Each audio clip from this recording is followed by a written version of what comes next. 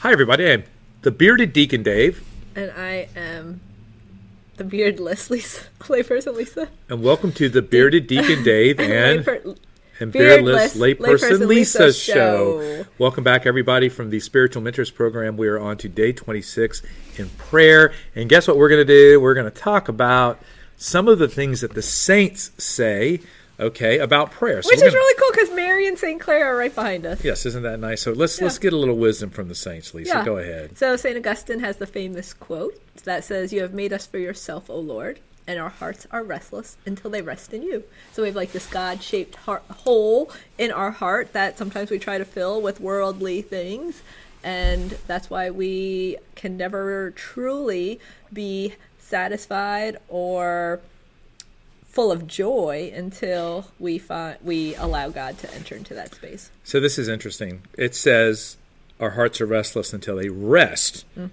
you. So there's I need to chill, I need to be silent, I need to be present, and not be like running around like doing my prayer in the car, which I'm guilty of that. Right. That is not.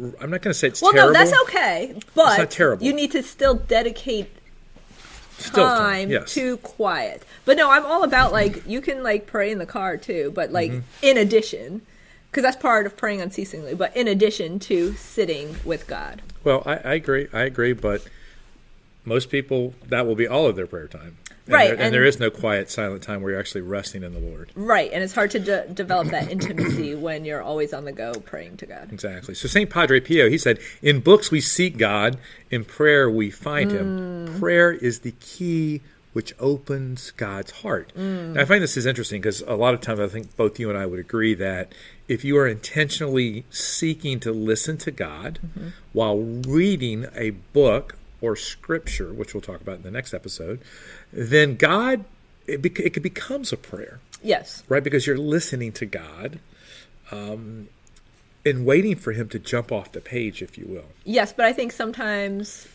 we are just seeking head knowledge when we're reading books. Right. Rather than seeing how God is speaking to us through those pages or those words. And I think that's a key change as we go through this particular month, right, of when you read with intentionality to listen to God speak to you, then it transitions from just gaining knowledge to prayer. Yes. And I think that, Padre Pio says that it opens that's the key that opens God's heart, but I would say that that's the key that opens our heart, because God's heart is always open. Yeah, I didn't catch that. Us. You're right.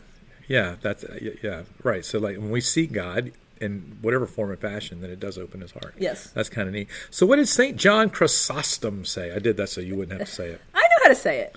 Prayer is the place of refuge to every worry, a foundation for cheerfulness, a source of constant happiness, a protection against sadness. Very interesting. What are your thoughts on that, Lisa? Well, God is the source of our joy and our strength and our hope and our peace.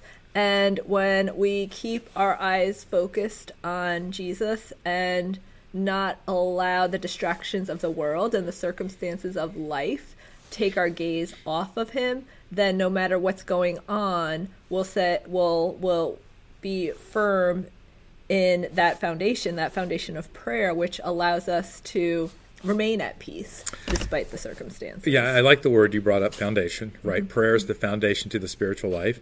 And then I also like the fact that prayer is a refuge. Yes. So we can bring our concerns, our worries to God as well, and prayer becomes a place of refuge. Yes. So St. Teresa of Lisieux said, "For me, prayer is a burst from my heart.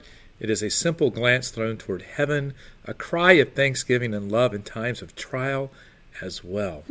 I like that. So prayer is a burst from the heart. Yeah. What are your thoughts on that one? Well, that's what prayer is, a lifting up of our heart, our mind, our soul to God, and to just seek union with Him, seek to do His will, seek to just be with Him in all areas of our life, and to invite Him in to the trials that she mentions. I think that's interesting, Lisa, what you just said is it's a lifting up towards God. So often it can just be us like laying out a bunch of stuff to God. Oh, like a list. Right, but we're not actually lifting our hearts and ourself up towards God, and just opening ourselves up to who He is, right?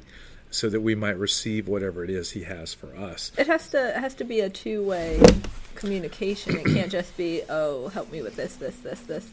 But, just inviting Him into it and spending that time in silence to hear what to hear His voice in our heart, to help for Him to have that space to communicate with us too. Exactly. And then the Venerable Fulton Sheen said what, Lisa?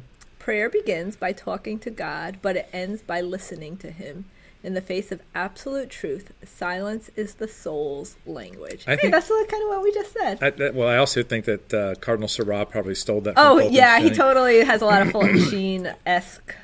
Right, so it may begin by us talking to God, but ultimately us listening to Him is important, right? Because that absolute truth that only He can give us is found, I like this, in the silence of our soul's language. Yes. Right, and I think more and more that I spend time with God in silence, whether it's reading or just sitting there or whatever, He does speak to my soul. And a lot of times He convicts my heart about things, but then He continues to work with me on them and to journey with me on them. You know what I mean? Yeah, well, it's like a conversation with a friend, right? You're not just going to do all the talking. You're also going to, be quiet so that the other person can speak and have this shared time together. And that's just what prayer is, too. It's just us spending time with God and having conversation and giving Him time to speak. You never let me talk.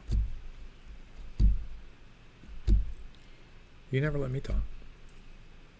Why are you just looking at me like that for? I'm letting you talk. Oh, stop it. I am the bearded Deacon Dave. I am the beardless layperson, Lisa. See you next time. Bye.